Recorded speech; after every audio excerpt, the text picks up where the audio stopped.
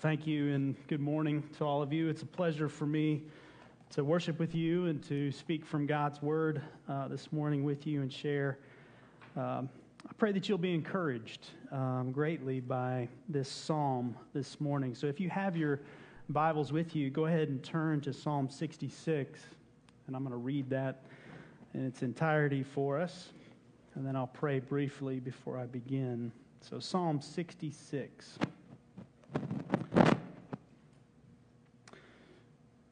Starting in verse 1. Shout for joy to God, all the earth. Sing the glory of his name. Give to him glorious praise. Say to God, how awesome are your deeds. So great is your power that your enemies come cringing to you. All the earth worships you and sings praises to you. They sing praises to your name. Come and see what God has done. He is awesome in his deeds toward the children of man. He turned the sea into dry land. They passed through the river on foot. There did we rejoice in him, who rules by his might forever, whose eyes keep watch on the nations. Let not the rebellious exalt themselves. Bless our God, O peoples. Let the sound of his praise be heard, who has kept our soul among the living and has not let our feet slip. For you, O God, have tested us. You have tried us as silver is tried. You brought us into the net. You laid a crushing burden on our backs. You let men ride over our heads.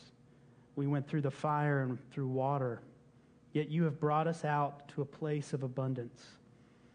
I will come into your house with burnt offerings. I will perform my vows to you, that which my lips uttered and my mouth promised when I was in trouble. I will offer to you burnt offerings of fattened animals with the smoke of the sacrifice of rams. I will make an offering of bulls and goats. Come and hear, all you who fear God, and I will tell you what he has done for my soul. I cried to him with my mouth, and high praise was on my tongue. If I had cherished iniquity in my heart, the Lord would not have listened. But truly God has listened. He has attended to the voice of my prayer. Blessed be God, because he has not rejected my prayer or removed his steadfast love from me. This is the word of the Lord. Thanks be to God. Let's pray.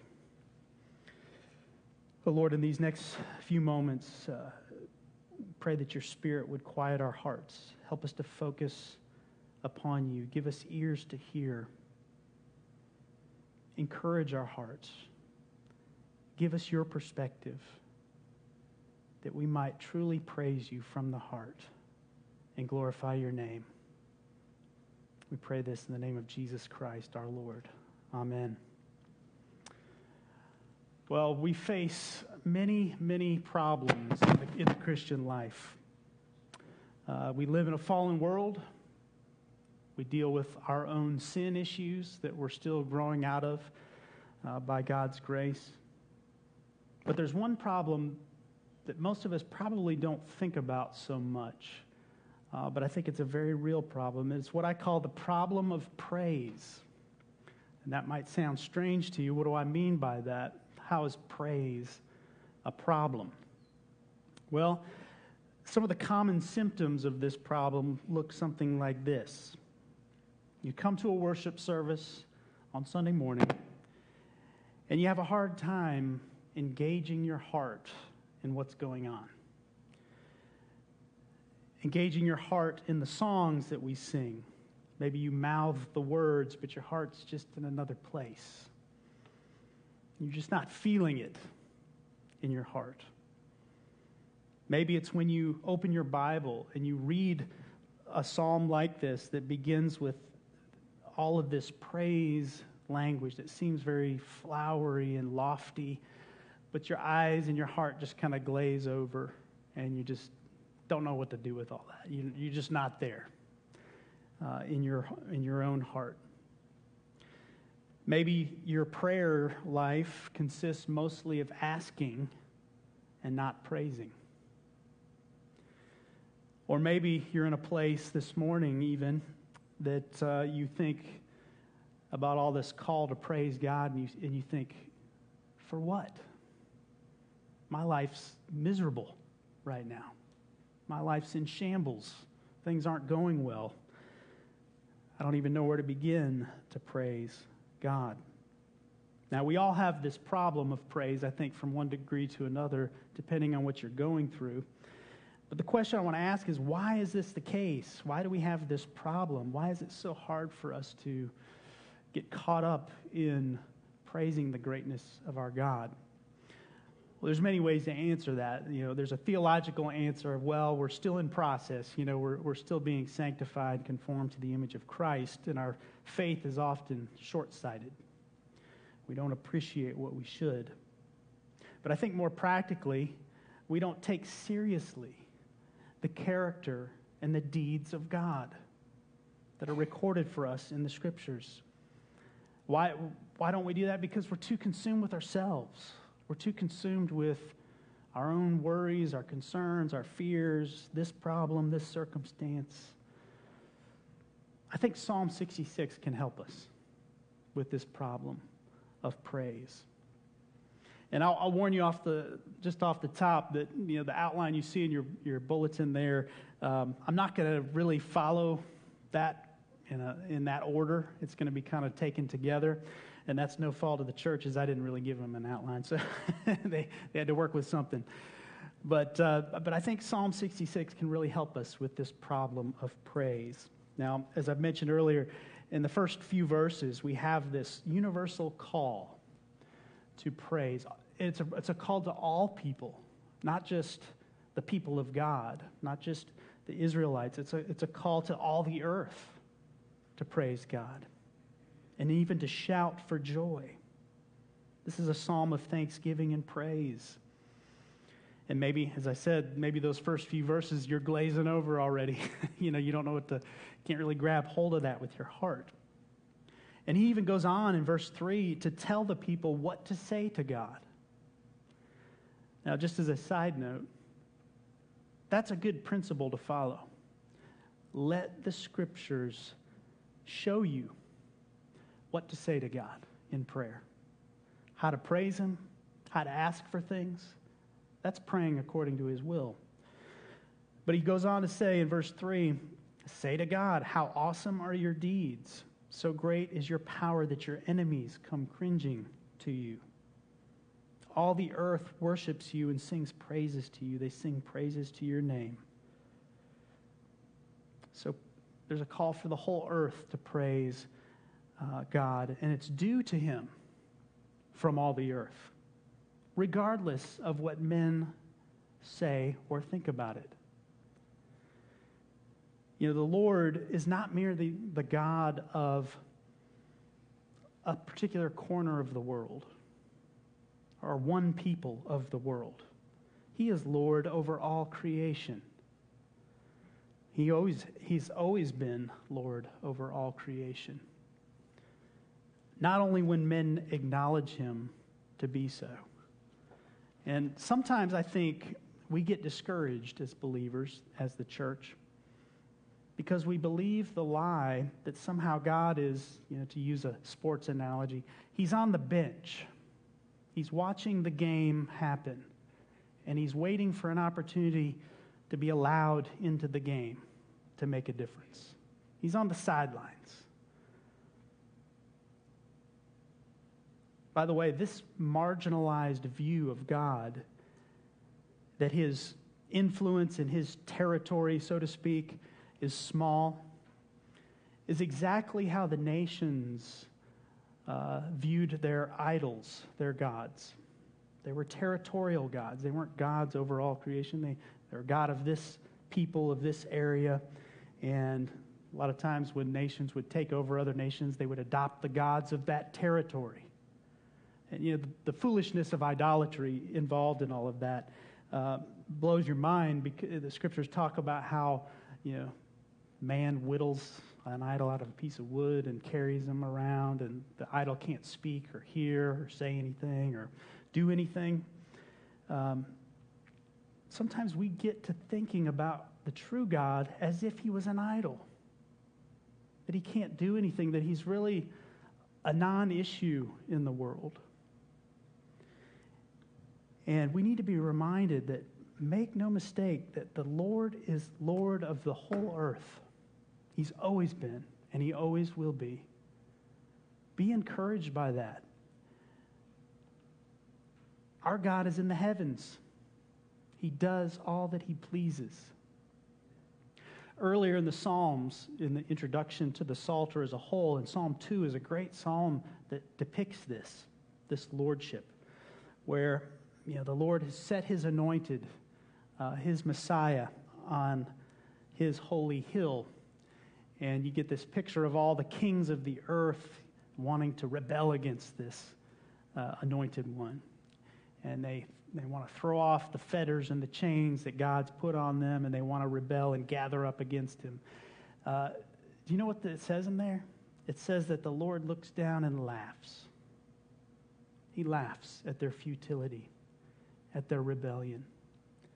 This is who our God is. Your God, your helper, is the maker of heaven and earth. Don't forget that. Is that your view of God this morning? Remember where your help comes from. This is the God we're called to praise, the God of the earth. So we're called to praise this Lord of heaven and earth, but we may be tempted to say, well, then, for what? Okay, he's Lord, but why should I praise him? And the Psalms often give you reasons why. And this is where I just label this, come and see. Verse 5, come and see what God has done. He is awesome in his deeds toward the children of man. It's as if the psalmist is saying to us, you have trouble getting in the mood, getting in the place to praise God? Come here, let me show you. Let me show you who this God is and what he has done. You've got to see this. I grew up living in many different places, but one of the places that I lived when I was in middle school was in Georgia. And my parents, I'm not originally from the South. I've lived in the South for many years, but my parents loved to visit and travel and do different things. And I remember they were, when we moved down south, they were fascinated by the Biltmore House in Asheville, North Carolina, if you're familiar with that historic home that they've made into a museum of sorts, and you can tour it and all of that. And they loved going seeing this house, this Biltmore House. And I remember as a young teenager, basically rolling my eyes, we're going to see the Biltmore House again, And I just, probably what my kids do to me when I want to do things. They roll their eyes at me. But as a kid, I didn't get it, Okay, so there's this big old house. Okay, it's old, it's big, it's fancy. So what? Do I have to see it more than once, But it wasn't until years later, it was actually after we were married, we went back there with my parents. They wanted to go again. And I actually did one of those audio tours, where you have the little headphones that you can get, and you go to the different rooms, and they'll tell you about the history of the rooms and the things that are in there and what you can see. And boy, things started to click a little bit for me. I started to appreciate what these things were, and the history behind it and all of that made it much more significant, something that I could really grab a hold of. When was the last time that you took a tour of the character and the works of God? I mean, taking a tour, you need to take time. It's not just something a passing thought. You need to take time to take a tour of the character and works of God, his awesome deeds toward you. So let's take this tour together through this psalm and let God's own words lead us, okay? Looking in verses 6 through 12. In one verse, verse 6, the psalmist mentions two significant events in the history of Israel. He refers to the Exodus, And when he says the crossing of the river, it's the crossing of the Jordan into the promised land. Now, both of these events involve a miraculous working of God, enabling his people to walk through on dry ground. And you can go back and read those narratives. But these two events really serve, in many ways, as bookends to the pattern of redemption that we see throughout the Scriptures. What I mean by that is, in the first Exodus, we have leading out of bondage and slavery. And through the crossing of the Jordan, they enter into the promised land. So from out of bondage to the promised land, you have these events bookending. And we know from other passages that God wasn't just in those events. He was in everything in between too for his people, leading them and guiding them.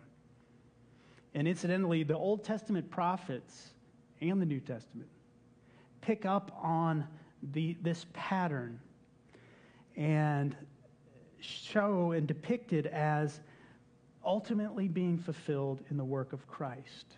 He is the one who ultimately leads us out of bondage to sin and death and brings us in to the ultimate promised land, ultimately the new heavens and new earth. So in many ways, these events, the story of these events, is our story. It's in our story as we are connected to Christ. Now, much could be said about these two events, but I just want to highlight two things that I think maybe will emphasize God's awesome deeds. The first is the circumstances of each of these events. If you look back at those narratives, the Exodus, God led the people in a strange way. He didn't lead them the quickest way out of Egypt. In fact, he had them go the long way. And he had them circle back down by the Red Sea and put their backs to the sea and wait for Pharaoh and his armies to come charging down on them. In the crossing of the Jordan, the narrative makes it very clear, emphasizes the fact that the crossing of the Jordan was the time when the Jordan was flooded. It was the least opportune time to cross the Jordan. Now, in each of these cases, from a human perspective, the timing was terrible. Have you ever felt that way about God and his working in your life, or how you perceived it?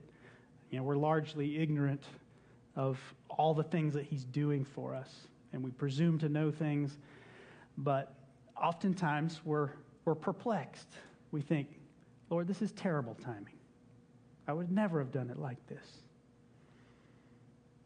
But what was God's perspective on these events? What is God's perspective on your life? Are you tempted to trust God only to the extent that you see a probable outcome in your circumstance?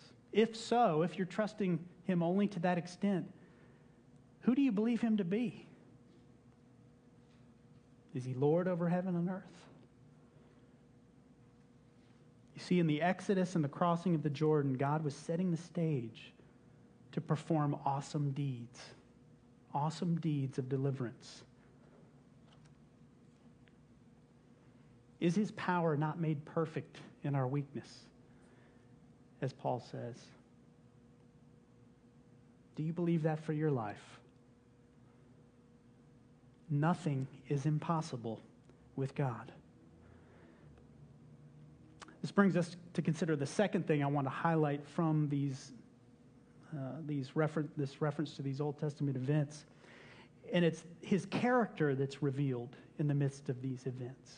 Not just his deeds, but his character. And that's another good practice to get in as you read the Word of God and you read about what God does.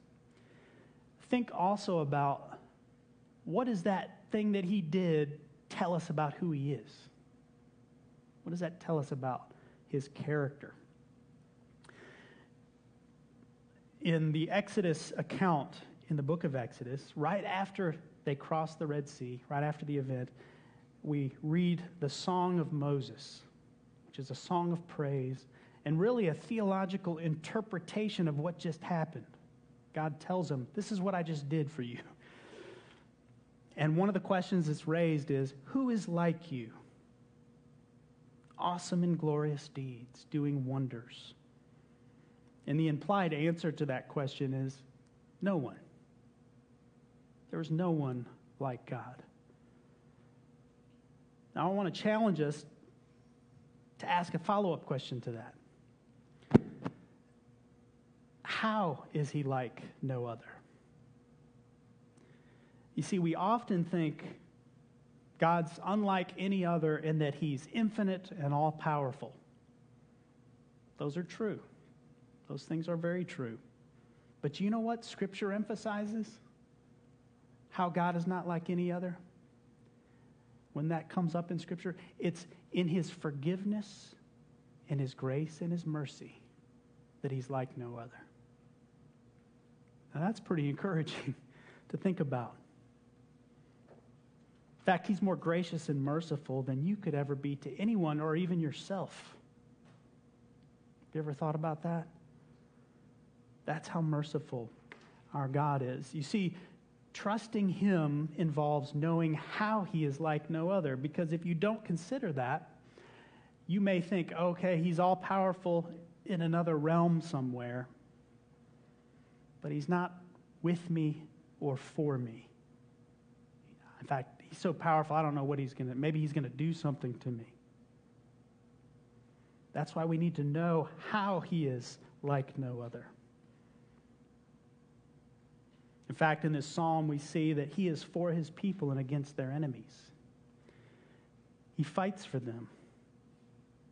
We saw this back in verse 3, but also consider verse 7 where he says, he keeps watch on the nations. Let not the rebellious exalt themselves. Or in the New Testament, if God is for us, who can be against us? Verse 7 should be a great encouragement for us as we live in this fallen world. And we see all the raging of the nations, all the raising up against Christ and his church, all the opposition. Now, God keeps watch. You ever been tempted to think, Lord, don't you see what's going on? Don't you see what they're doing behind the scenes and, all the deception and the lies and everything else? God knows. He sees. Does he who make the eye not see? Does he who make the ear not hear? As Psalm 94 says. So be encouraged. Now, so far, this tour has been more a tour of the triumph of God for his people, but we move into verses 8 through 12, and we see that God is also awesome in his deeds toward his people in their suffering. Not just in their triumph, but in their suffering. The text tells us that he kept their souls in the midst of their suffering. And contrary to what we might think, and we often think this way, there is good reason to praise God in the midst of our suffering because we struggle with that. We say, God is great, he's good to us, and then when something doesn't go our way or something gets difficult, we immediately forget who God is. And we are prone to think there is no good reason whatsoever that I should ever go through any suffering. There's got to be a problem. God's doing something wrong. There's no good reason why we should suffer. And it leads to all kinds of faulty thinking about how he relates to us. Let me give you a few examples. We might think, obviously he's punishing me for some sin that he won't forgive me for. Something that I've done in the past that's just so bad, he won't let it go, so, I'm just going to have to suffer. Or we think as the Israelites did when they came out of Egypt. God brought us out of here to kill us in the wilderness. Or maybe in our modern language, God wants to pull the rug out from under us. Just when we think things are going well, he's going to jerk the rug out and watch us fall. But what does the text tell us? What does Scripture tell us? It tells us here that he tested them and tried them like silver. That's another way of speaking of he refined his people. He was doing things through their suffering to build them up, actually, for constructive purposes, not to destroy them. He was doing something for them, for their own good, even though it's not pleasant at the time, as the book of Hebrews 12 tells us that God disciplines us. Why? Because he wants to kill us? No, because he loves us like a heavenly Father. And he wants us to partake in his holiness, to be conformed to his image, to be made more like him, which is good. That's a good thing for us. Now, in the midst of our suffering, know this, that the enemy will attack you. He will tempt you to doubt God's loving intentions in the midst of your suffering. So I would just encourage us all to be prepared.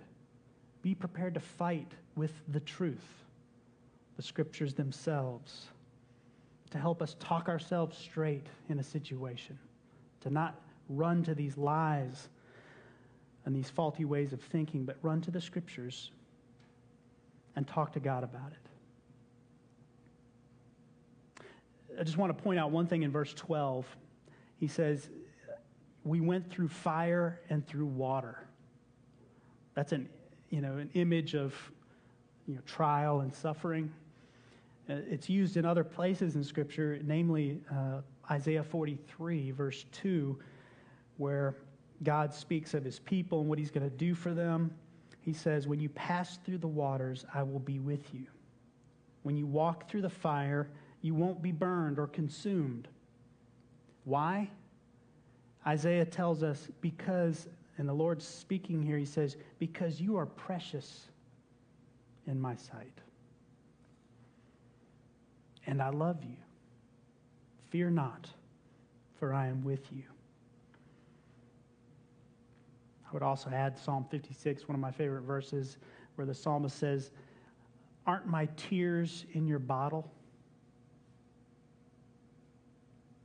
He counts the numbers of hairs on your head, and he knows the tears that you shed. That's who God is for you in the midst of your suffering. So not only was he with them through it, but he brought them out. It says he brought them out to a place of abundance. Believe that about your great God, his great deeds. He will complete the work he began in you. You have a delightful inheritance that you will enjoy for all eternity. And in the meantime, he is near to the brokenhearted, saves the crushed in spirit. He will not take you backwards. He will not run you into the ground. You will never regret trusting and following after the Lord. He will not disappoint you. He knows how to give good gifts to his children. Don't presume to be his counselor. Don't presume to tell him what he should be doing, what he should not be doing. Submit to him. He knows, and he loves you greatly.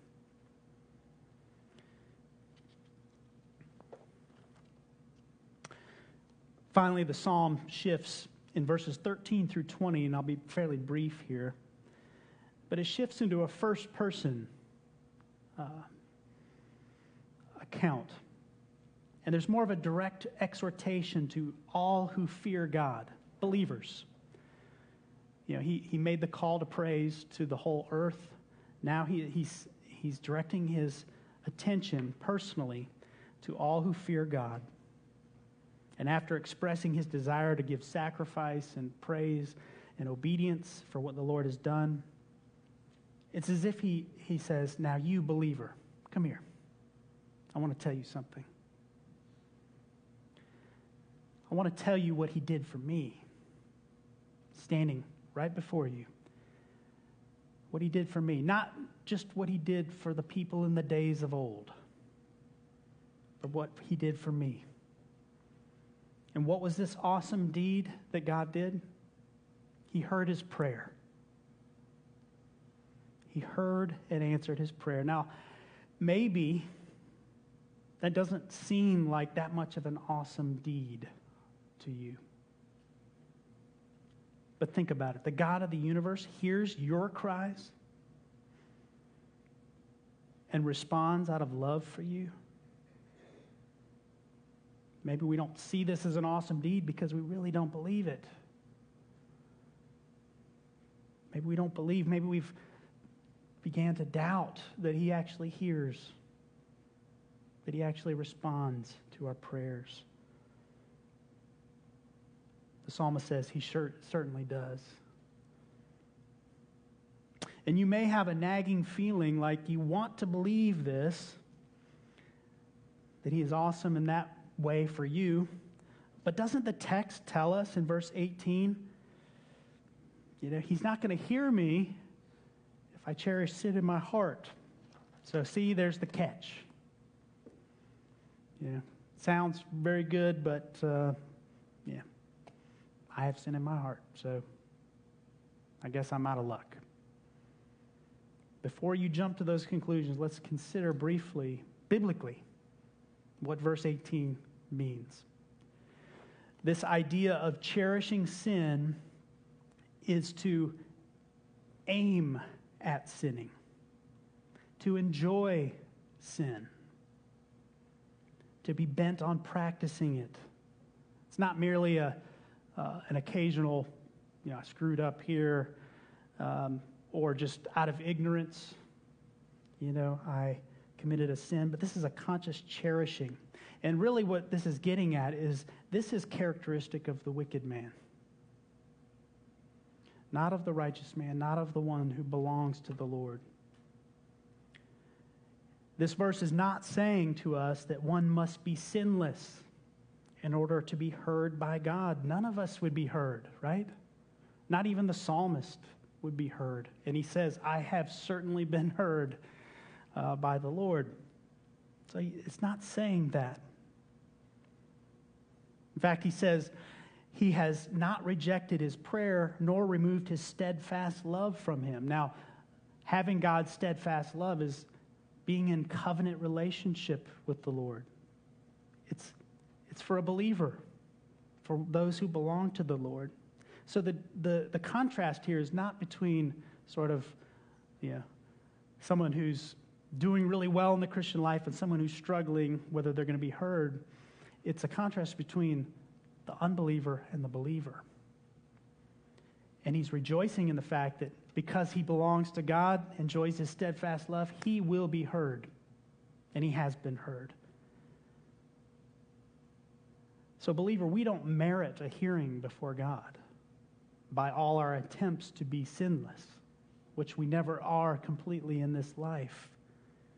We are heard favorably by God through Christ alone, who paid for all our sins and credits to our account his perfect righteousness. That's the gospel. So we got to apply this psalm according to the gospel, right? This is why we pray in the name of Jesus.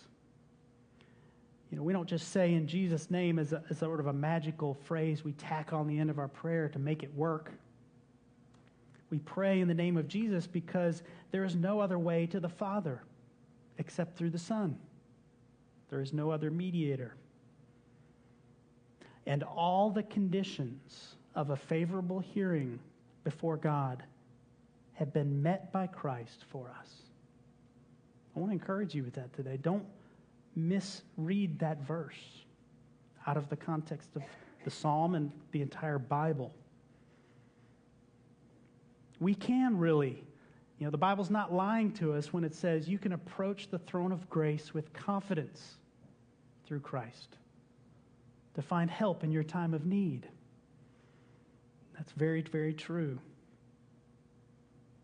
And if you think about it, we never obligate God to answer our prayers, but rather now think about this, He has obligated Himself to answer us according to His covenant promises, which are yes and amen in the Lord Jesus Christ.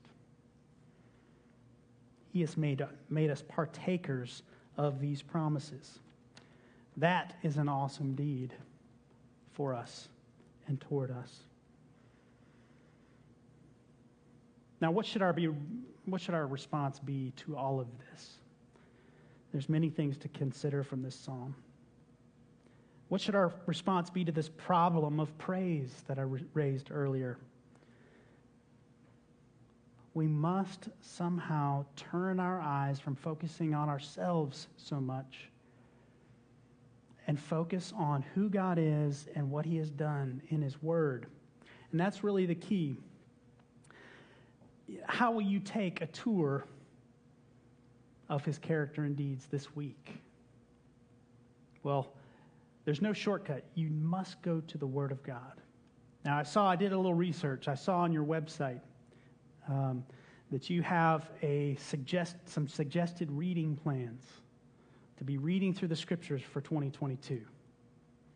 If you're not already doing that, you need to do it. Get on a reading plan. It doesn't matter which one. It doesn't matter how fast or slow it is. Just be reading the Scriptures daily. That's going to give you a tour of His character and His deeds. That's going to help you fight against the lies in the midst of your suffering. And talk to God about what you're reading in prayer. You see, the world will not tell you about the great, awesome deeds of the Lord. I'll tell you just the opposite. Must be in His Word. If we're not, our default is to think He's just like us. He's just like everybody else, with all our weaknesses, with all our limitations. That actually is the root of all our discouragement. So look to Him. Look to His Word. Let's pray. Lord, we thank You for Your awesome deeds toward the children of man. Your awesome deeds toward us in the Lord Jesus.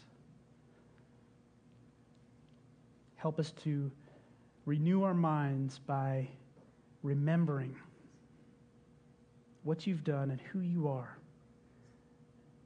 that we would be able to fight against the schemes of the devil, the temptations to think otherwise. Lord, help us in this. We need You. In Christ's name, amen.